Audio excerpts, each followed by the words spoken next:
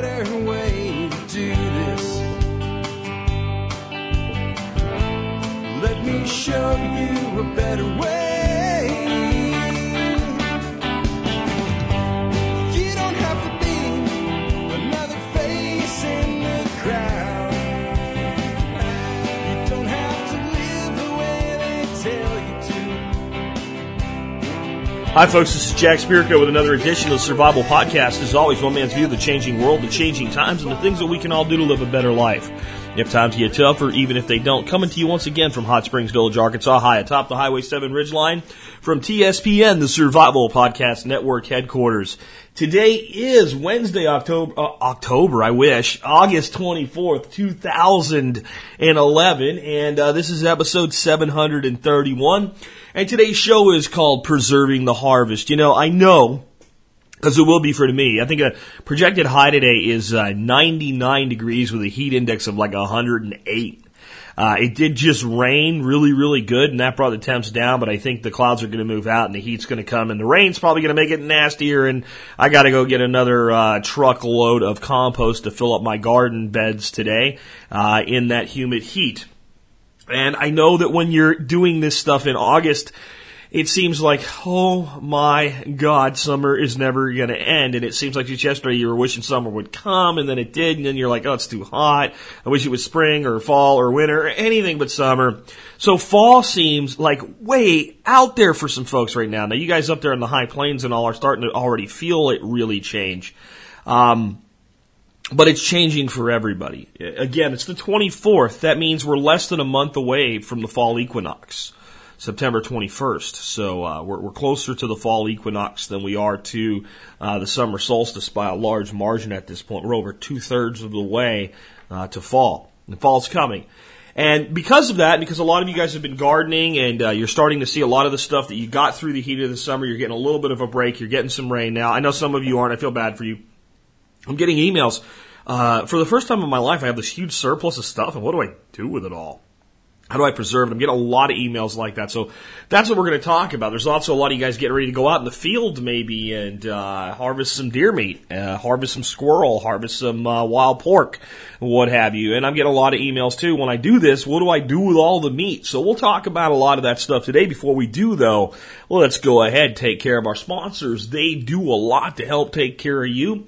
Sponsor of the day number one today, Emergency Essentials, located at BePrepared.com. Yes, the company that grabbed the domain the Boy Scouts wanted before one of the Boy Scouts got it. They were so prepared, they were more prepared than the Boy Scouts for the dawning of the internet and got the Be Prepared domain.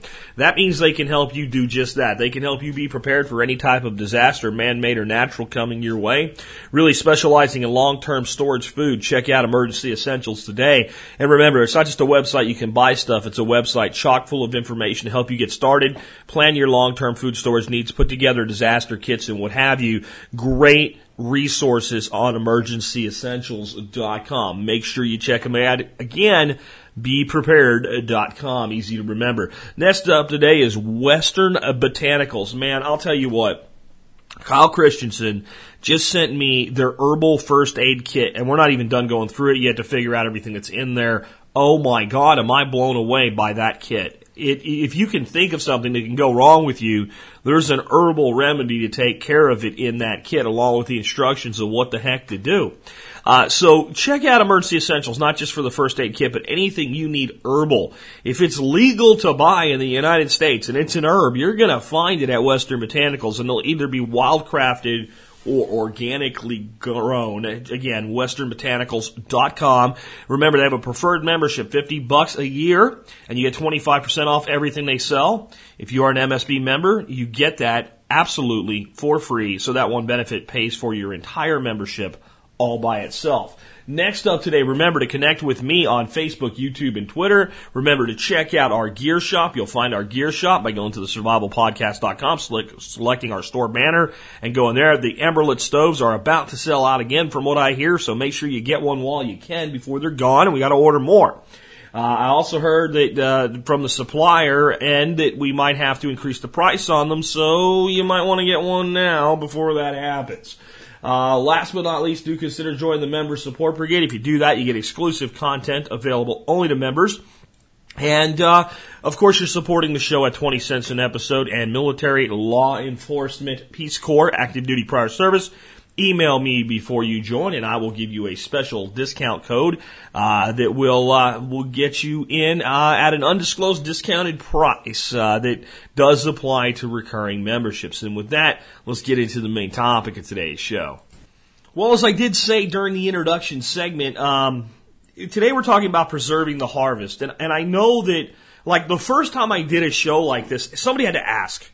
Because I don't know, a lot of the stuff that I talk about when I do these shows, I never really even thought about the fact that, like, everybody wouldn't know. I mean, I grew up in a household, or at least most of my teenage years in Pennsylvania, where my grandfather taught me gardening and hunting and fishing and preserving food, and things like drying out garlic and hanging up in sacks in a root cellar, for instance. It was just really just a basement underneath the old house that we actually called the shanty. That was like a storage shed, but it was the original house on the property. I mean, just little things like that.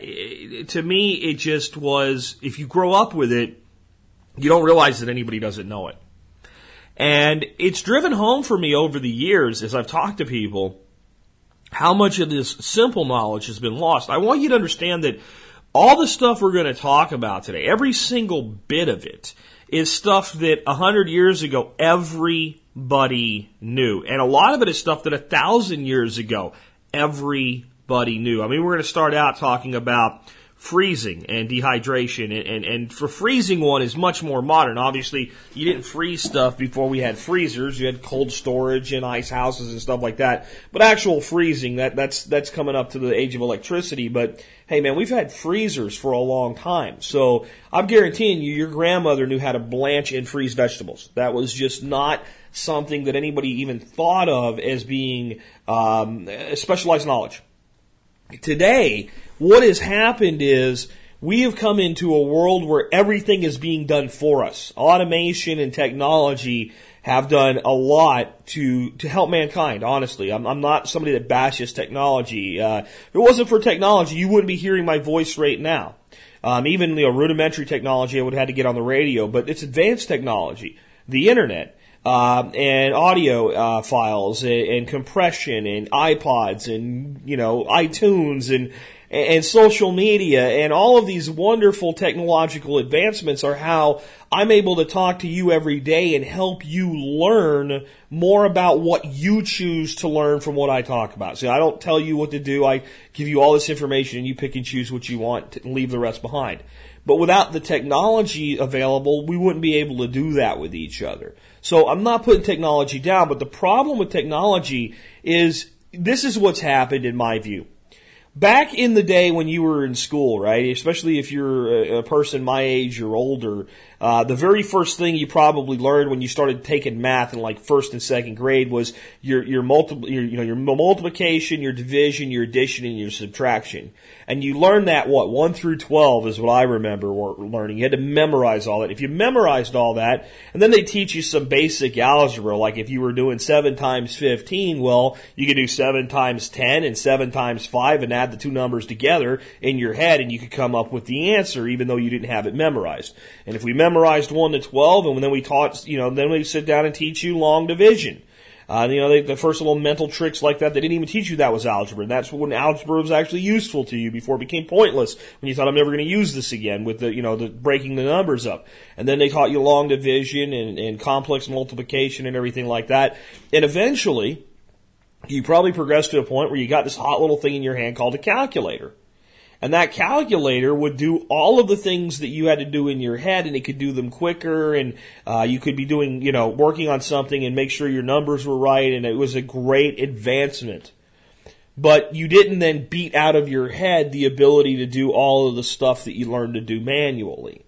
That way you could do both and you could function in society, so that when you get a job, let's say your first job, and you're at a store and somebody hands you money and the product rings up for $4.26 and the guy hands you a $5 bill and a frickin' penny, you know what to do. It doesn't confuse the hell out of you. Right? And unfortunately for some people, it does. I mean, try that the next time you have something that's like 26 cents, 46 cents, 56 cents. Hand the person a bill larger than the denomination and a penny. And I'm telling you, 8 out of 10 young people today, when you do that, they look blank in the, like just, what do I do now? And at worst, what they could do, ring it up as $5 and hand you your penny back. Right? I mean, the fact to even just work around their confusion doesn't even enter their mind. And it's easy to make fun of those people, but then we don't know how to ferment cabbage anymore. Now, if you do, that's one thing, but I'm saying as a society, we don't know how to pour salt on cabbage. I'm going to talk about that today. That's pretty much 90% of what you need to know to make sauerkraut. Cabbage, salt, pressure on the top, let the liquid fill up. You get coleslaw. You get sauerkraut. Right? And we've lost these basic things.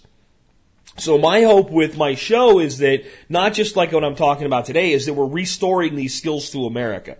We're restoring these skills to the modern world, because we have listeners in Europe, we have listeners in Australia, we have listeners in Africa, we have listeners in South America, we have listeners in the Caribbean. We have listeners in the UK, I know we have listeners in Russia, we have listeners in China. Apparently, I am not banned in China. I am banned in some parts of China and not other parts, so I don't know how that works. I have listeners in Japan, and all of these, China's probably ahead of us in remembering how to do this stuff, but I'm telling you right now, as they industrialize, they're going to go through the same thing we did in the 50s, and a lot of this stuff's going to go right out the window if somebody doesn't preserve it. And this is a place where we need to pay attention, because, I love how the audience is so into the Second Amendment, owning weapons, getting training. I love that. I'm not putting it down in any way when I say this, but I love it. But I've been shot at one time in my life, and it was by a pissed off farmer in Honduras that was mad because the government leased his land and didn't pay him the money our government gave their government. And it wasn't really directly at me. It was kind of indirect fire at a group of us, and that was a fluke thing, and I served in the military, and that was once. I've shot at people exactly 0 times in my life. Taken aim and shot another human being? No, I've never had to. I've been in a handful of scuffles and fights, including high school in my life. But I've had to feed myself every day. So we'll focus on things like the tactical. We'll focus on a lot of different things, but we better focus on food, because it's something we're going to have to provide for ourselves. And if we ever end up in a collapse situation, these techniques are going to be more important than ever. And some of the techniques, even though they're more modern techniques, they allow us to follow the first rule. Living that better life if times get tough, or even if they don't. So the first thing I have to teach you about today, if you don't already know, is something called blanching. And I need to teach you that because there's a lot of different times when you may need to blanch something for different storage processes, including dehydration and flash freezing. So what is blanching? Well, blanching is basically like partially cooking, and you usually do it either with steam or boiling. And a lot of cooks use blanching. They'll blanch a vegetable, and then they'll just heat it up later with quick steaming or grilling or something like that, and it'll stay crisper if they blanch it. So that's one way. But when we're talking about storing food, it's really pretty simple. Let's look at freezing, because you have to do this with dehydration with certain things too. But when you freeze something, the cold temperature stops much of the cellular activity. And that's the stuff that normally would cause spoiling. So if you just take green beans and sit them on your shelf, they'll start to break down and degrade, and they'll start to look ugly and smelly, and they'll start to go back to what they are, component parts. You'll make anaerobic compost on your shelf if you leave them sit there long enough, but quickly they'll go to a point where they're not very appetizing, you don't want to eat them, and soon after that they'll go to a point where you really better not eat them. Okay? Now when we put them in a freezer, we stop that process. But there are some enzymes inside there that even in a frozen condition, they continue to break down. And even though we'll take them out and we look at those green beans and they look like fresh green beans, here's what will happen if you freeze a green bean without blanching it. You'll take it out and you'll boil it. And it'll boil long enough that, let's say, boil, grill, whatever, but let's say we're boiling it. And you'll boil it long enough that you'll think, these should be done by now. They're nice and bright green. They look great. And you take it out, and it's like eating a pencil. It's so crisp and hard and tough.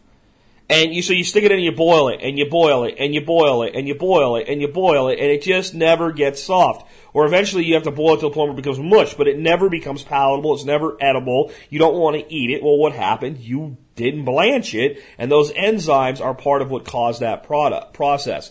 Now, basically, what happens when you blanch something is you kill off those enzymes and stop that process.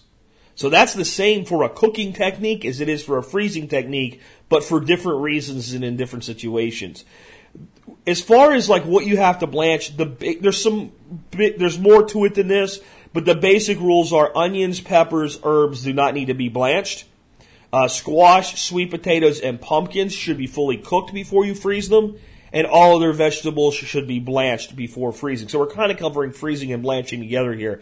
But I've got a website for you with a nice little chart that tells you how long to boil or how long to steam things for blanching purposes. I can tell you that for my blanching purposes, I do not like to boil. I like to steam. I have a nice little 2-basket steamer we got at Kohl's for like $25. You plug it in, it's electric, and I could use a different method if the electricity was out and we were doing this in a collapse situation. But for day-to-day stuff, the reason I prefer to blanch with steam is it's less of a mess. You take your baskets, you stick them over the steamer, you blanch them for the appropriate time of steaming, and you take your baskets, you dump them out, and you put more in, and you just keep going, and it never makes that sloppy mess that boiling does. And to me, it's much easier to not overdo it. You don't want to cook stuff when you're blanching it. You just want to get it far enough to halt that enzymic activity. And like what I'm doing, we'll just go right into one of the first ones here, which is flash freezing. I think flash freezing is one of the best methods to use if you have a chest freezer or you have the space in your freezer routinely to do this with your vegetables because it's the closest to fresh.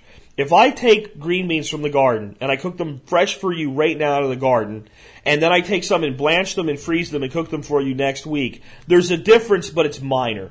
It's very, very minor. And you want to get them into freezing as quickly as possible. I have an ice water bath for my stuff, and they're in that basket that I'm talking about from the steamer. So I take them straight out of the steamer. Go right into the ice water bath with the steamer basket, mix them around, shake them out a little bit. And what I do when I freeze like any kind of vegetable is I take cookie sheets with a piece of parchment or wax paper on them, and I spread them out in a single layer, and I go set them in the top baskets of my chest freezer and I close it down. I let them sit in there exposed to the air for, I would say it usually takes about 10 to 15 minutes per batch, and that will freeze the water on the outside of them so they won't stick together. I then go into the freezer with a big Ziploc bag, pile them in, zip it, label the bag with a date. Usually I put a piece of tape around it and label the tape and just throw that deep into the chest freezer. That way when I go to take them out, they're not all stuck together. Right? They're just like, those ones you get at the store? You open that bag and all the vegetables are loose and you can take out a handful and put the rest back. That's how they do that. They flash freeze them and then they package them. So you can do the same thing at home. So flash freezing is a good one. I'll put a link to a website with a table with blanching times on it today, but there's lots of them. And if you don't see the vegetable you're looking for there, just type in, if you're looking for, let's say, corn. Does corn need to be blanched? And if it does, how long? And type that into Google, and you'll find a link to that. And the answer to that one, by the way, is yes. And the numbers are actually different depending on what you're going to do.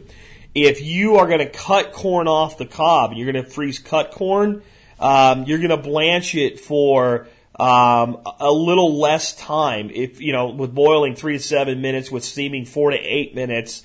And you're going to need to do it about 6 to 10 on the cob with boiling and 7 to 11 with steaming. And corn, when we freeze corn on the cob, it's the one that I actually prefer to boil. It's just a little easier with the big ears and stuff like that. But my point is, no matter what, you're looking to do, if you just type into Google the name of the vegetable and the word blanch and freeze, you're going to find an answer really, really quick. So, use that tool to get the answers that you need. So that's covered kind of freezing and blanching at the same time, which leads us to what I consider the easiest method for foolproof long-term storage, which is dehydration. And the reason I needed to cover blanching first is that some vegetables it's about the same rules as freezing. If you need to blanch it before you freeze it, you should probably blanch it before you dehydrate it. If you need to cook it before you freeze it, you need to cook it before you dehydrate it. And if you do that, you'll get very, very good results. With an exception. A lot of people would tell you, that you need to, as I was saying earlier, you need to fully cook or cook till tender squash. And when you're talking about squashes that are pumpkin-like, I have found that to be true for dehydration and for freezing. So if we're talking a butternut squash, something with an orange flesh that looks like typical pumpkin, that's true. But when it comes to summer squashes, you absolutely don't and probably shouldn't blanch at all. Now, I don't really freeze zucchini or yellow crookneck squash. I always dehydrate it. And I dehydrate it into a form that I call chips. And I love them for fresh snacking. They can also be tossed into soups and stews. And the way I'm going to tell you how to make them right now, they make a really great flavoring additive as well. What you do is you get your squash, and you just slice it. You slice it about a 1/4 inch thick. And you take those and you lay them into your dehydrator. Before you turn your dehydrator on or stick them out in the solar dehydrator if you're doing it outside, get any kind of seasoning you really like. I've been using this year Chef Keith Snow's Northern Italian, and it's very similar to what I've always used, oregano, basil, rosemary, a little bit of garlic, that type of thing. So I've been using his Northern Italian seasoning because I have a bunch of it because I bought a bunch from him, and it's good stuff. Sprinkle a nice little coating just on one side. So lay them in your dehydrator rack and just sprinkle the upside. Don't try to do both sides. It's not worth your time. Put them in the dehydrator and dehydrate. When the moisture starts to come out, it will slightly rehydrate the seasonings, which will then form like almost a glue and attach themselves to the squash chip. When you do them long enough, the 1/4 inch chip, and you want to maybe probably a little bit, I don't know the right term here. It's not a 1/4, but it's thicker than an 1/8. It's thin, right? Somewhere in that range. When you dehydrate them long enough, you take them off there and they'll almost be paper thin. They'll shrink that much. There's so much water in them. You should be able to bend them and they should snap like a chip. They're awesome for fresh eating, but they will rehydrate. And with all that great seasoning on them, you can use them not just to add body and squash to things, but you can use them for flavoring as well. The big thing is like if you're adding them to a soup or a stew or something, when you're done cooking it and it's just sitting there hot and liquid and you're about to serve it, drop them in, stir it up, give it a minute or two to rehydrate and cook a little bit, and you're good to go. If you listen to Tammy from Dehydrate the Store, she'll tell you to dehydrate at lower temperatures, in the 90-degree range instead of like the 115, 125-degree range that the dehydrator manufacturers generally suggest. I like to dehydrate squash, zucchini and yellow squash at those higher temperatures, about 115. They say, well, you're cooking it then. Well, you do a little bit, but you want that crisp result, and you get a much better crisp result with that higher temperature. Try that one. You will absolutely phenomenally love that. And then when you're trying to figure out what the hell to do with all that zucchini, well, there's your answer. That's what you can do with all that zucchini. So dehydration and freezing, to me, will take you most of the way there. They'll give you the basics of dealing with the stuff that you have out of your garden for day-to-day use through the winter, assuming that the power stays on and the world does not end, which is going to help you with all the other minor disasters we prepare for. If you have a 2-day power outage and you have a chest freezer and you have a couple jugs of ice in there with it, it's going to be fine. Everything's going to be okay, as long as it's not the middle of summer when that happens. And in the middle of summer, you're probably not sitting on this big garden surplus. So there's times to really worry about the long-term collapse of society, and then there's times to worry about getting through daily life. And I think these are the two best methods to get you through daily life, and the dehydration method will do both for you. Making the decision between the two, to me, is relatively easy. I do not dehydrate green beans. I only dehydrate green beans if I have so many green beans, I don't know what else to do, and maybe I'm going to put up a can of them that's just going to be used in soups and casseroles. I do not like dehydrated green beans when they are rehydrated and served on a plate. They do not taste like a green bean anymore. They're okay. You can eat them, and if you cook them in a soup or a stew or a casserole, they're fine for that, but they never come back to being anything close to fresh. If I need a method of preserving green beans that does not rely on refrigeration, I'm going to go to the next one, which is canning. So when it comes down to how do I preserve my vegetables, do I freeze, do I dehydrate, you do both. You sample the results, you cook with them, and then you lean toward your preference of the product. That's how you make the decision in this. Now, canning to me is a lot more energy intensive. than dehydration. So it's not a big preference of mine. My issue with canning is it's hot, it takes a lot of time, and when you think about it, if you take a big pressure canner, even the biggest one you can get your hands on, and fill up with jars, you spend a lot of time. You don't have that much results. There's you end up with what really feels like kind of a few jars. But there's some things that it's so much better for than anything else. Tomatoes. Dehydrated tomatoes are okay, but making tomato sauce, tomato preserves and things like that. And you can do that with what's called a water bath or a water bath canning because it's highly acidic. Other things require pressure canning, which means you need a pressure canner to do that. I'm not going to go into the ins and outs of how to can today. I just want you to understand there's those two differences. The big difference is in a water bath can, there's a little bit of water and the thing's in there and there's a lid on it and you're basically treating the stuff that's inside the jars with boiling water is really what's doing the work for you here. When you pressure can, the vessel is sealed and only a certain amount of the steam is allowed out. And steam is at higher temperatures than boiling water itself is. And that higher temperature steam is able to kill everything. So now we can can a green bean. If you can a green bean with a water bath canner, you have a potential to have botulism and other infections get into your canning and cause sickness or illness, or at least, pop the lid so you know not to eat it. And it may be one or the other, and it can be dangerous. So you do not pressure can or you do not water bath can low acid vegetables. You only water bath can high acid vegetables because they can handle it. Once you do that with them, it's sufficient to take care of things because the acidic environment they have creates a much safer environment for this type of storage.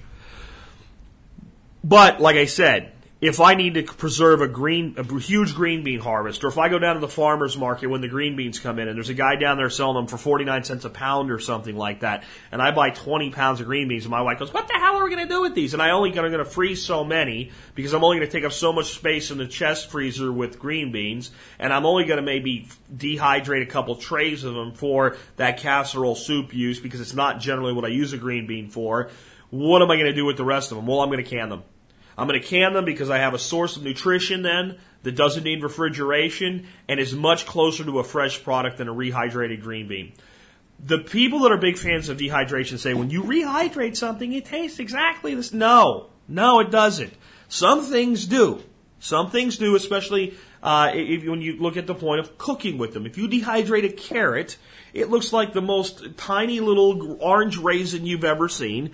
And when you rehydrate it and you cook with it, it's almost impossible to tell that carrot was ever dehydrated, right? Doesn't work that way with a green bean. So the things that don't dehydrate and rehydrate well for fresh cooked eating, because they don't never make a salad out of stuff like that, I'm going to look more to the canning process for. That kind of leads us into the next one, which is pickling. And pickling and canning kind of go hand in hand. You do not have to can to pickle, but if you want pickles to store long term, after you've done the pickling process, you need to put them through a canning process so that they'll store on a shelf, what have you, sealed in a jar long term. But pickling to me is, I don't know, I've never been a big fan of pickles. I like pickled stuff from time to time, but like you're not going to see me eating a dill pickle every day, so I'm not turning all my cucumbers into dill pickles. I actually prefer to use fermentation to do things like that with cucumbers, which we'll get to in a bit. But pickling and canning kind of thrown together allow us to look at a lot of different things that create some variety in our pantry and our canning. If we just look at canning and we just say canned green beans, canned carrots, canned beets, and that's fine. And there's a place for canned tomatoes, a place for that. But we start to put things together, then we can make relishes, we can make chutneys, and we can make my all-time favorite kind of chunky, thick relish, which is chow chow. And you can kind of look those guys. I'll put some links to some stuff about them online, but those are just great ways. And like chow chow, this was chow chow for me as a kid. About maybe a week from now, maybe, right before dove season would start, which would be, right around Labor Day. Our garden in Pennsylvania was getting close to a first frost, and we really were having that bounty where there's more tomatoes. There's ripe tomatoes, there's green tomatoes, there's extra broccoli, there's peppers, there's cucumbers, there's cabbage, there's just everything, it's just going nuts. And I would be sent down and just pick anything you can find, especially green tomatoes. And my grandmother would take green tomatoes and cabbage and cauliflower and carrot and put that all together in this great chunky relish type, lightly pickled tasting stuff called chow chow. And, it was a long time before I learned that wasn't the only thing in the world, and not all chow chow looked like that. There was different varieties of chow chow, and I'm kind of a chow chow connoisseur. If I go somewhere and someone has chow chow, I want to try it, buy a jar, what have you. And, I keep a lot of it around. And my wife doesn't really like the stuff. She's not big into anything with the pickled flavor. But chow chows are a big thing with me. So are chutneys. And, again, those are some things you can learn about. And then there's like some creative things we can do. Like, I was down at the farmer's market here in Hot Springs a couple weeks ago. And the guy had out a few cans of different things, and one just a white label on it with a Sharpie marker. I'm sure the FDA would not approve, not that I care. And it said on there with the Sharpie marker, zucchini relish. Zucchini relish? I've never thought of that, and I really don't want to go through all the crap of shredding up a bunch of zucchinis and making relish out of my zucchini unless it tastes good. So I bought a jar for like $3. I brought it home. It's awesome. I like it like on hamburgers. I like it as a side dish. So, now I know that that's another thing I can do with all the extra zucchinis that we end up with. So, with canning, it's really canning and pickling. The best advice I can give you is go find some decent books on the subject. Start looking up, trying recipes, and just do it. Canning is something that intimidates people. They're afraid they're going to mess it up. They're afraid they're not going to do it right. They're afraid they're going to poison themselves. They're afraid they're going to blow up the pressure canner. Follow the instructions, do what you're supposed to do, and everything will be fine. If people can do this 100 years ago using a coal stove, you can do it today using your perfectly controllable electric or gas range top. That's the biggest thing I can make it out to you. The big thing I want you to realize is, like I said, I don't like pickles, but then I like chow chow, I like chutney, I like relishes. All right, so try different things. Start learning to make jams and jellies and stuff like that too, because you have all this apple coming. Make some apple jelly, make some apple butter. Try different stuff. And if you're not sure you're going to like something, you can probably find it in a country store, a general store, a farmer's market. Go buy a jar. Try it and go, oh, this is pretty good. If you talk to the person you bought it from, they'll probably give you the basics of how it was made. You can find a recipe that closely approximates that. Do not, please listen to me with this one, folks. Do not find a book with a recipe for how to make anything with canning, and then spend 5.5, 6 hours working your ass off to make 20 quarts of something, put it aside, and pop one open, in November for Thanksgiving dinner, and you and everybody else just hates it. Try the stuff first. The same thing I tell you with planting things in your garden. If I tell you about a vegetable or a fruit or something, and it sounds interesting, but I don't say that it tastes like something you already know you like, and you're not sure, see if you can get your hands on one. Buy one, trade for one, barter for one, find one, try it, eat it, cook it, cut it up and just eat it fresh, whatever. But try anything before you put a lot of effort, money, and time into them. But I do want to talk today about fermentation, and not just for brewing and venting. We'll get to that in a minute, but just fermentation for food. I want to tell you how easy it is to make sauerkraut. So, what do you need to make sauerkraut? Here's a basic thing that you need. You need a food-grade plastic bucket, about a gallon capacity, or if you want to do it old school, you want a great big ceramic crock for it. You need a plate that fits inside the crock or the barrel, something that just barely fits to make a top. Then you need about some water, and you need like a cover cloth. That's pretty much it. Then you need some stuff you're going to ferment. Let's say we're going to do cabbage, and you need salt.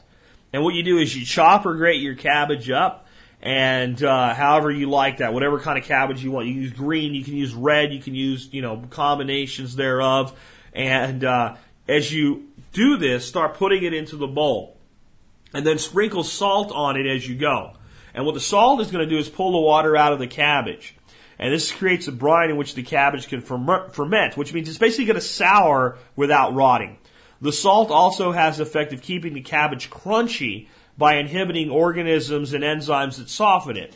So 3 tablespoons of salt would be like a rough guideline for about 5 pounds of cabbage.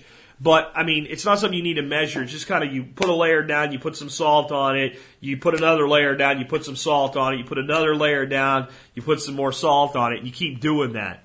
And you can add other vegetables to this. Maybe we can use some carrots shredded up, or garlic, or greens, Brussels sprouts, small whole, like little tiny small heads of cabbage. Let me give you a cabbage tip. You grow your cabbage, you get a great big head. Cut your cabbage head off.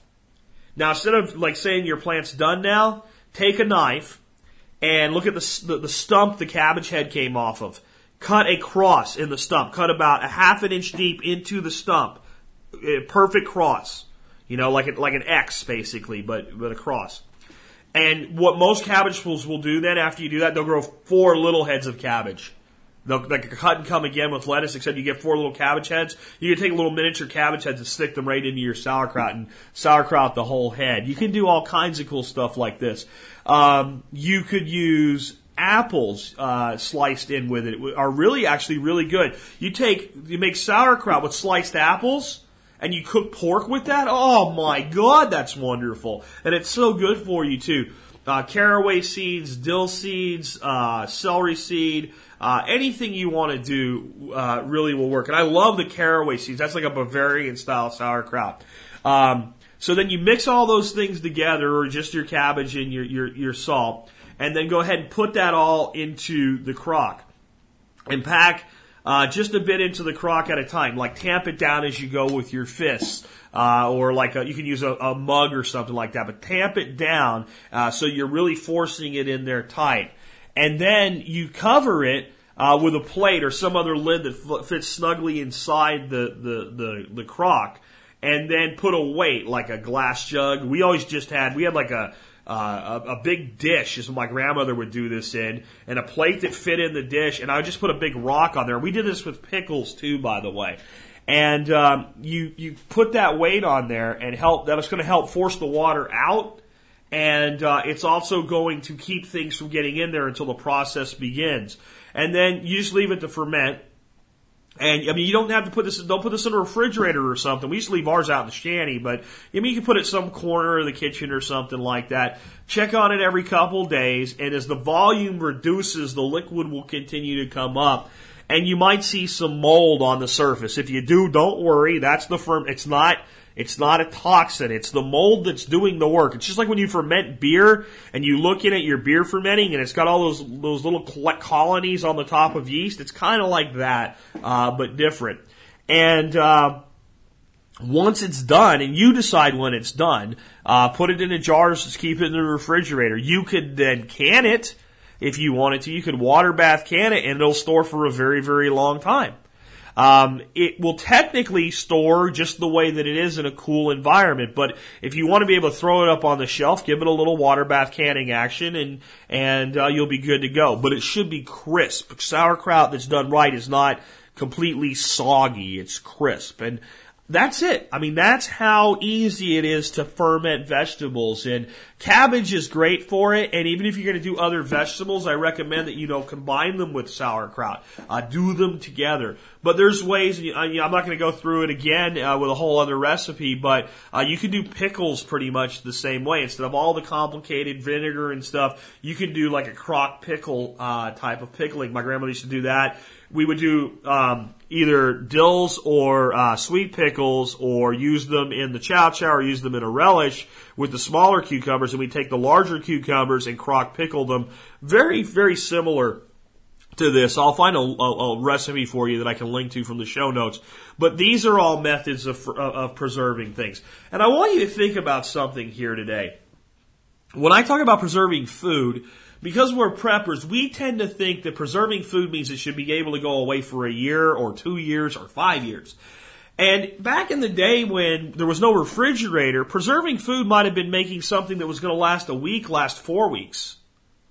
So if we make sauerkraut and we can keep the whole crock of sauerkraut down in a basement and just go down and take from it as we need it, maybe we have 2 crocks and as one's almost half empty, we fill another one and we just keep rotating it and we go through a crock of sauerkraut because that's one of the things that we have available to us to eat to survive. And we do that on, every, about once a month, and we get a month out of it instead of the cabbage just sitting on the shelf. Or maybe we get 2 months out of a crock. And the longer it's there, the more sour and more lactic acid we're going to get going on there. But we can get a couple months out of something like that. We can use it in our cooking and what have you. That was more of the goal of yesteryear than let's make this stuff last for 2 years. See, folks, if you want to be in sync with your ancestors, understand they did store food. They stored it for like the next few months until the next season came in when new food would be available. They stored it to get through the winter. They stored it to get through hard times. They didn't store it for 5 years. Nobody had the luxury of even thinking about storing food for 5 years.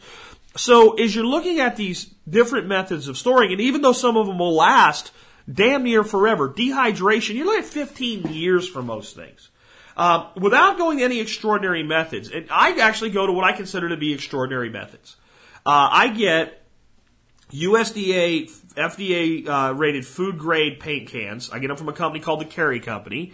And I put my food in there, and I throw an O2 absorber in there, and then I put the cap on it, and I take my little P-Touch, and I create a label that says what's in it and when it was done, and I put that on there, and I shove those, and they have I think that's their quart size, or the quart pint size, and they fit into my my Shelf Reliance Harvest 72 can storage system. So to me, that's an extraordinary method because it's taking a lot of things that you don't need to do. If you take a standard canning jar and fill it up with dehydrated vegetables of just about any variety, and then you stick an O2 absorber in there and put one of those canning lids on there and screw the ring on there that you use for canning and stick that in your cupboard, it'll last longer than you need it to last. If you put them in a Ziploc bag with no O2 absorber and zip it up, they'll last years. Years. Now, you'll get a better result if you take a little bit more time. But if you're doing it for the next, if you're taking everything that you're doing this year for your harvest and you're dehydrating, you're going to use it all through winter. You're not trying to make it last 5 years. You can pretty much put it in Ziploc bags and throw it up on the shelf somewhere. Maybe get a box that you keep all your dehydrated vegetables in, and they will be fine. All right, unless some type of pest gets in there, and it's highly unlikely anyway. So my point is some of this stuff is designed or is capable of this really long-term storage. But it's really more about weeks and months than it is about years. Because it's about storing and making the food that you're going to use over the winter or through the spring until harvest comes, or even during the summer, last in absence of modern conveniences in many situations. And that leads us to our next one, which will last a very, very long time, which is brewing and venting. I won't talk about this a lot today because I've done whole shows on brewing and venting. Let me just say that if you're not a home brewer and you drink beer, learn to be a home brewer. Even if it's just basically becoming an extract and specialty grains brewer. I'm actually thinking about throwing a little ebook together on home brewing that's all about having a single type of malt extract. Malt extract, when you make beer, is basically, instead of doing a mashing process, it's already been done for you. It's the sugars and other things extracted from the grain. And the reality is people have like darks, super lights, light, amber, all these different things. Well, if you know how to use specialty grains, which are like caramel malt, chocolate malt, and things like that, these are not like chocolate malt at the candy store. This is malted barley, roasted and kilned and other things done with it. You can make any style of beer using a single base malt extract, light malt extract. So you can store an awful lot of that either dried or in a syrup form. And you can get it very, very inexpensively when you buy it in bulk. And then you can get little cans or little buckets and store a bunch of different specialty grains. And if you have a grinder and you set it to crack instead of to make flour, you have everything you need to make anything from a super light honey ale to a really dark, robust stout. and anything in between, and any color, flavor, type of beer you can think of. So one of the reasons, though, that I mentioned beer today, because we're talking about all kinds of stuff here that you're going to buy and store versus the stuff from your garden or your homestead. Once you start making beer, you start realizing a lot of stuff you grow can come in and be used for beer. The main reason I like to grow winter squashes like butternuts or long neck pumpkin or anything like that, or any type of a pumpkin, is because I can cut it up and I can make cool, really awesome pumpkin ale to serve around Thanksgiving with it. So, that's one example. If you have an apple tree, apples and beer are meant to go together. Oh my God. If you don't brew an apple beer at some point, there's something wrong with you if you're a home brewer. Things like cherries with either porters or stouts, it's that chocolatey connotation that a porter or a stout has, and you put cherries with that, you can't do better than that. That's just, if for a beer drinker anyway, that's just like, I'd rather have a cherry stout for dessert than a piece of cherry pie. I really would. Not because of the alcohol either. It's less calories, it's less bad for me, and I'm going to enjoy it more as far as I'm concerned, especially chilled to cellar temperatures instead of, ridiculously cold temperatures like we do with lagers in America, and enjoyed on a cool evening sitting on a deck after dinner. Wow.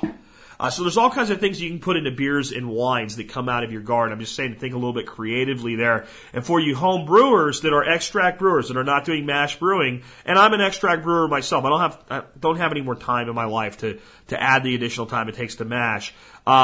Start working on recipes using just pale malt extract. And learn to get all your color, your flavor, your nuances from your specialty grains. It will simplify everything. And the other tip I'll give you on brewing today on the beer side is find 2 or 4 or 6 hops that you love. And stop this nonsense with 72 different varieties of hops in one beer. If you look at classic English ales, you can go with let's say Fuggles, which is one of my favorite, and Kent Golding. You go into everything in Europe, from Germany to Belgium and everything else, Tettnang and Saaz, and come over to the United States and go with Cascade and Northern Brewer, and my God, I can brew anything you can think of. And you'll like it when I brew it for you. And if you simplify, malt extract, a half a dozen varieties of hops. There are specialty beers where you're going to want to use that expensive liquid ale yeast, but there's some really good quality dry ale yeasts available today. That way you can have a big stack of them in your freezer. They store great, or your refrigerator. They store great there. Hop pellets or hop plugs in your freezer. So I've got my yeast here, and you decide on Saturday I want to brew. And it's not, well, I need dark malt extract and these 4 different hops and this specialty yeast strain. It's just, okay, what do I feel like making today? I want to make a brown mild. Okay, 5 pounds of light malt extract, some chocolate malt, a little bit of dark crystal malt, and a good English ale yeast. I'm going to use an ounce of Fuggles hops for bittering, maybe a half ounce at 10 minutes for some aroma and flavor, and then maybe right at the flame out, they call it, I'm going to toss in the other half ounce and use 2 full ounces of Fuggles, and that's just going to basically be an aroma hop. And done. And, oh, well, you know what? I don't want to make that today. I want to make an American amber ale. Well, fine. I'm going to use 7 pounds of light malt extract. I'm going to use some of that same crystal malt, but I'm going to use a little bit more of it. I'm going to forego the chocolate malt. Maybe I'll put just a couple teaspoons of roasted barley in there. Just a little tiny bit for some bite. I'm going to go with Cascade hops for that citrusy flavor of North American classic microbrew. Maybe an ounce and a half for bittering, a little bit more aggressive there, and maybe a half ounce for the last 5 minutes to let some of that citrus flavor of the Cascade come through, and bam, right? 2 totally different beers. You want something different? Okay, fine, we'll do it again. All right, light malt extract, 3.5 pounds. Then we're going to take honey, 2.5 pounds. And then we're going to do that with Cascade hops, 1.5 ounces during the boil. And we're going to let that go to fruition. And then at the last 5 minutes, we're going to use another half ounce Cascade hops. We're going to get something that almost looks like American light beer. It's going to have light body from the honey. It's going to taste an awful lot like almost sort of kind of like a stronger Belgian ale, but it's going to be something that your Coors Light drinking buddy can drink and go, oh, that's pretty good. And I can do 2 things with that. I can get a classic American ale yeast with it, and I can get a classic kind of an American ale. The more neutral I go, the closer I'm going to get to the classic American Pilsner world, even though I'm doing an ale. Or I can use a Belgian ale yeast strain and just go with that and bring some nuances and stuff with it. There's even a decent dry Belgian ale yeast today. It's called T58. You can get it from Midwest Brewing Company. So look, I know mini homebrew episode there, but all I'm trying to make the case of it is I've gotten back into this, and you can tell I'm excited about it. I decided that the last time I did this, I had, my freezer, and there was 10 different varieties of hops, and every time I needed something to go to a homebrew store and all, I decided to simplify and learn to do more with less. And I think you can do a lot of the same things with wines. And if you learn to make great base beers and great base wines, then you can go out and grab blackberries and make blackberry wheat beer, or you can make blackberry wine. You can make a blackberry and muscadine wine, and people will fall over themselves to consume it. So start realizing that the fermentation process can be anything from fermented vegetables to beer and wine, and all of these things can be combined together. I want to talk real quick about making liquor. And I don't mean distilling. Distilling, of course, for consumption in the United States is illegal. Not that I care if you do it at all. Just, you're on your own if you do it. I'm not going to tell you how, for the purpose of consumption. I'm talking about liqueur like schnapps. I'm talking about liqueur like, some brand names would be like Drambuie, Amaretto, and things like that. It's really, really easy to do. What you need to do, and you can do this with brandies, and you can, just a regular brandy. You can do it with all different types of. You can do it with a whiskey, but the classic is to use vodka to allow for no flavor to come really from the the alcohol base itself, and allow the flavor of the fruit, let's say, to come through, or the herbs or the spices to come through. So here's one that I've made a lot, and this is something I really enjoy. This is a moderation thing, folks, because it's sweet from the sugar and it's high in alcohol. It's not like having a beer. You don't go pour a glass of this. This is something maybe you pour 2 ounces of and you go sip again on that back porch on a cool winter evening while you watch the leaves fall from the tree or the first snow hit the ground. Blackberry liqueur. You take a cup of water and you take about 2 cups of sugar, white, just plain old white sugar. Boil the water, dump the sugar in, okay? And dissolve the sugar completely in the water. Take the boiling water off the heat so that it's not boiling anymore. You don't want to set any pectins. And take your blackberries, and what you want is about 3 cups, 2.5, 3 cups of blackberries. Freeze them and take them out and put them into a cheesecloth. And then take that cheesecloth, tie it shut, drop it into your hot water. They'll dissolve. They'll defrost from the heat. Use a wooden spoon and kind of mash them inside of there. Mash the heck out of them. And when you've got them good and mashed and completely, you can tell they're all soft. They've all become, they've all defrosted is the word I was looking for there. And the reason you freeze them, you don't have to. You can use fresh ones, but they will. When you freeze them, their cells rupture, and when you put them into the hot sugar water and you don't really need to pasteurize them, but that's what's happening. It just releases the juice. And you can do this with most fruits. If you freeze them, especially berries, you get a better release when you put them into that hot water. So just just push and mash them until you get as much as you can, and the water will turn this beautiful purple color. Take them up and squeeze out every drop you can get out of there. If there's, if you've gotten any of the blackberry pulp or anything's come through and that's going to bother you, pour it through another clean cheesecloth and strain it. Put that into a bottle with about 3 cups of 80 proof vodka. It's done. You can drink it now. It's not going to get any better than it is the day that you made it, other than you probably want to let the temperature come down and cool. Make sure when you add the vodka that the water's maybe warm but not still hot. You don't want to cook off any of the alcohol in the vodka. If you want to make a stronger version, there's a couple ways to do it. You can reduce the water and sugar, or you can increase the proof of the vodka. And that's really the way to do it. If you increase the amount of the vodka, you're going to kind of water down the overall flavor. But you can do this with anything. You can do it with strawberries. You can do it with, I'll give you a way to make an orange liqueur that is unbelievable. And you don't even put the orange in the alcohol. What you would do, this works really good with a nice brandy. Presidente brandy would work good for this. You fill a container with brandy, and then you take a orange or two oranges, and you use strings and toothpicks to tie them so they won't even touch the brandy, so they'll suspend above the brandy in the container, and you seal the container.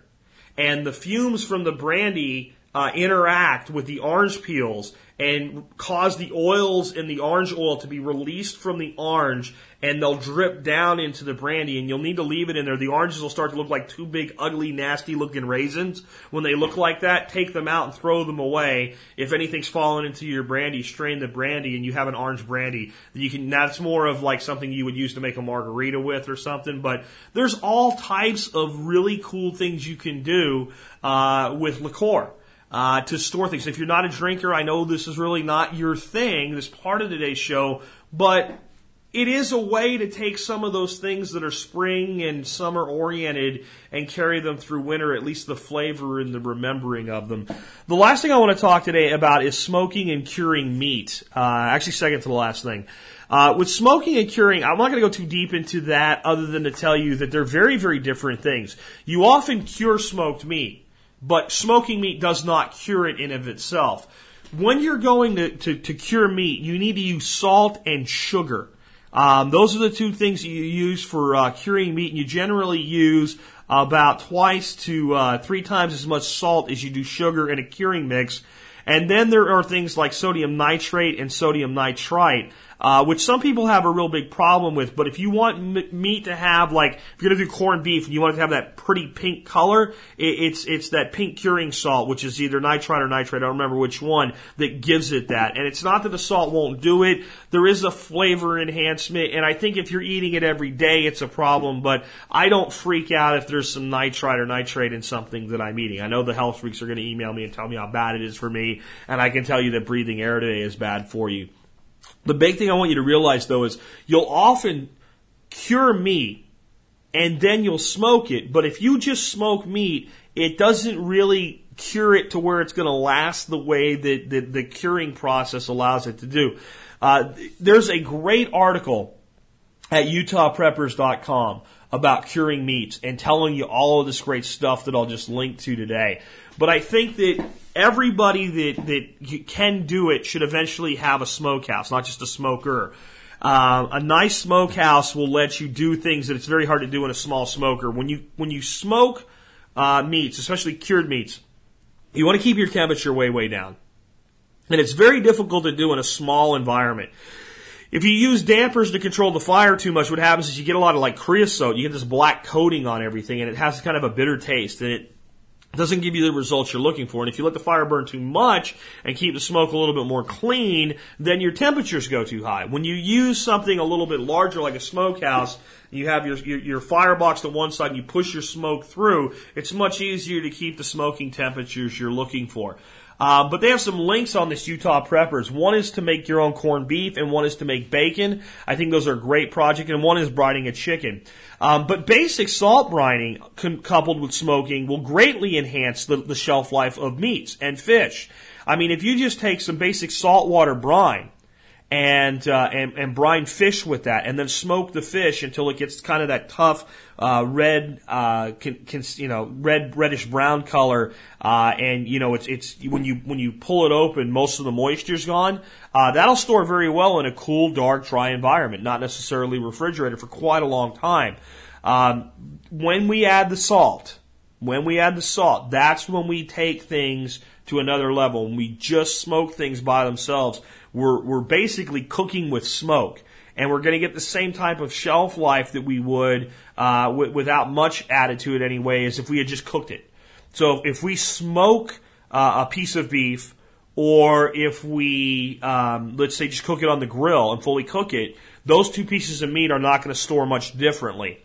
If we salt a piece of beef and then we smoke it, we're going to get an entirely different type of storage life out of it. And that leads us to the big, final all preppers need to know about beef jerky and biltong. Beef jerky and biltong. Beef jerky is generally dried either in the sun or with smoke heat, and you cut the meat thin and you cure it with salt. And then you do whatever kind of recipe you want beyond that, and you end up with beef jerky. And you end up with thin, easily broken pieces of meat if you do classic beef jerky. Biltong is a South African thing. It's actually a Dutch thing the Dutch brought to South Africa, and the South African native population went crazy with it, and it's like the national thing now. It's like you go to soccer matches in South Africa, and they sell sticks of biltong, the way we sell peanuts, popcorn, and hot dogs at a baseball game. But it's cured with vinegar and salt. And it's a light coating of vinegar and salt. The chief difference is that the meat is cut much thicker. I'm talking about 1 inch by 1 inch is kind of your minimum thickness to do biltong properly. In both cases, you want to trim as much fat from them as you can. It kind of tastes like nasty, rancid candle wax if you leave the fat on them. So it was really great for bushmeat, which is what biltong was originally invented for. I have a whole video, actually 2-part video series on YouTube on how to make biltong, exactly how to do it. I'll link to it from today's show notes. But it to me is so much superior to beef jerky. I love beef jerky, don't get me wrong. But if I can have biltong or jerky, I'm going to take jerky. The big ingredient that always goes on biltong that I have not really seen go on beef jerky until, kind of recently I've started to see a lot more of it. And when I say recently, I mean the last 20 years. I mean, if you go back to traditional beef jerky made by the mountain men in the 1800s, salt meat, put it in the sun, dry it out. Somebody figured out black pepper tastes really good on there. When you make biltong, black pepper and coriander go on the meat. So you take your meat, and either get a spray bottle and mist it with apple cider vinegar, and any vinegar will work. I just like apple cider. Or get a dish and put like an inch of vinegar in there and just, kind of roll the meat in there so it's coated on the outside. Lay the meat down, throw your salt on it, black pepper, coriander, let that sit for a day in the refrigerator, and then hang it up and let it dry. Unless you live in a really, really humid place, you can just let it dry. You can dry it out in the shade, honestly. I like to dry it inside my home. I like to make it when I'm still running the air conditioner is the best time, because the air conditioner dries the air.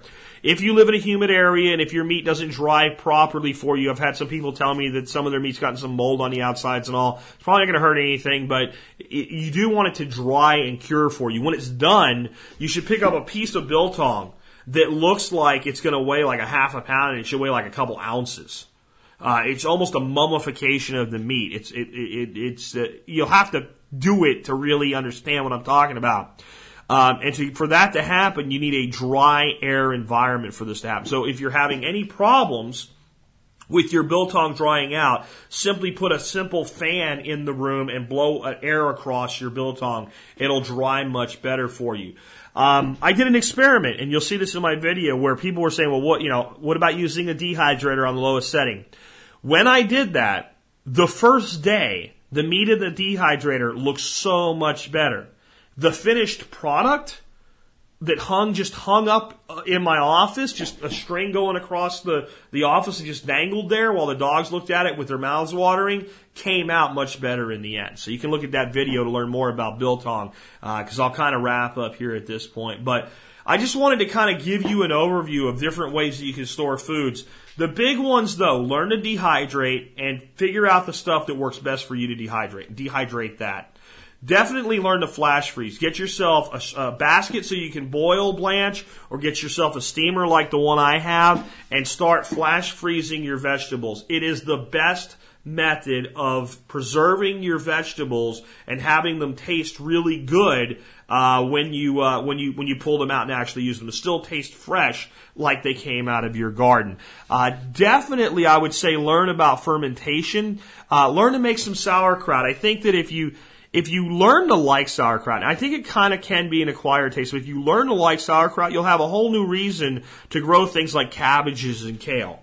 And that's another great thing to add into your sauerkraut mixtures is some kale. Shredded kale will work really good in there. And try this. Try taking a piece of pork and simmering it with sauerkraut. And if the sauerkraut doesn't have caraway seeds, add your own, Bavarian style, and simmer it till the pork falls apart. Simmer the pork in by itself, just a little bit of water in the bottom, sealed so it doesn't dry out, and cook it till it's almost ready to fall apart, and then cover it in sauerkraut and cook it for about another hour so you don't overcook the kraut. And oh my, I'm just saying that was like a New Year's thing for us in a Ukrainian household, was pork and sauerkraut. My grandma always screamed at me about the caraway seeds. That's German. Yeah, well, whatever. But I mean, those are some, and the fermentation process, it provides so many beneficial probiotic bacteria for your intestinal tract. It will make you healthier. I definitely say if you drink it all, learn to make beer, learn to make wine, learn to make mead, learn to make liqueurs. If you don't drink, fine, don't worry about that. But I would say even people that don't drink, if you're going to cook with wine, I mean, you can make a couple batches a year, provide yourself all the cooking wine that you need. And if you are a non-drinker and you're cooking things that call for wine, do not use grape juice, and do not be afraid to use wine. When you cook with wine, the alcohol is gone. Okay? Please do not be non-drinkers that won't cook with wine. I do not understand if you don't drink because of the alcohol. If you have some like hatred of all things alcoholic, fine. We all live our own lives. We're all free people. But if it's just, I don't wish to consume alcohol personally, recipes that are cooking recipes that call for the use of wine or brandy or anything like that, when you cook alcohol, you boil the alcohol straight off. There's nothing left but the flavor underlying. And you cannot make a really great linguine and clam sauce with freaking white grape juice. It cannot be done. So don't be afraid of the wine. So even the non-drinker may want to make a little bit of wine, maybe one batch a year just for cooking. It's a great way to personalize things. And if you have grapevines, it's a much less expensive way to get your wine for cooking. I would definitely say it's probably a good idea eventually at least learn to do water bath canning for your high acid things and for preserving things that are highly acidic. Like if you make sauerkraut and you want to kind of stop the process, be done, and have long-term off-the-shelf sauerkraut, you can go ahead and you can can it if you make larger batches of it and you want to do that. So those are the ones I would definitely make sure that you learn how to do. If you love meat, and who doesn't other than vegetarians, who I appreciate you, respect you, but do not understand anybody that doesn't eat meat. I just don't. Meat's some good stuff. And I think that if you run your tongue across your upper teeth, right as you get under your eyes on both sides, you'll feel the eye teeth that will tell you that we're meant to consume meat. Human beings are omnivores. But if you eat meat, then learn to do jerky, learn to cure, learn to do biltong, and learn to smoke. And the big thing in all of this, learn to cook. Man, learn to cook. Experiment. Don't eat the same crap every day. You bore yourself. You bore your family. This is why Americans go out to eat as much as we do, because we've lost the cooking skill. So learn to use all this stuff, not just to preserve it. If you do that, you'll eat more at home. You'll eat healthier. Your body will be in better shape. You'll lose weight. You'll feel better about yourself. You'll have a bigger reuse in the garden and fish and hunt and all this other stuff. And you'll get more out of your homesteading and your prepping. And you'll be a healthier, happier person for it. And with that, this has been Jack Spirko with another edition of the Survival Podcast, helping you figure out how to live that better life if times get tough, or even if they don't. It's in our food these days, you know it's on our TVs. Sometimes we forget we are what we eat. I don't know the answer. It's like there's nothing I can do. It's the price we pay, I guess, when we follow all the rules. There's a better way to do this. Let me show you a better way.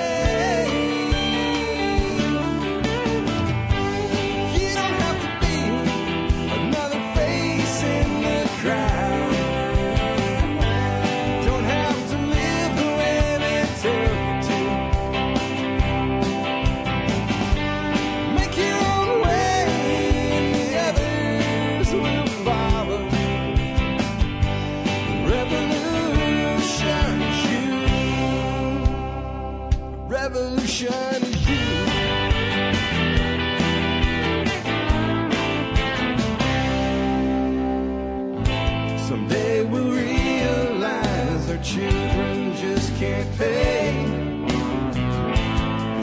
tidy up their cares. They're living for today.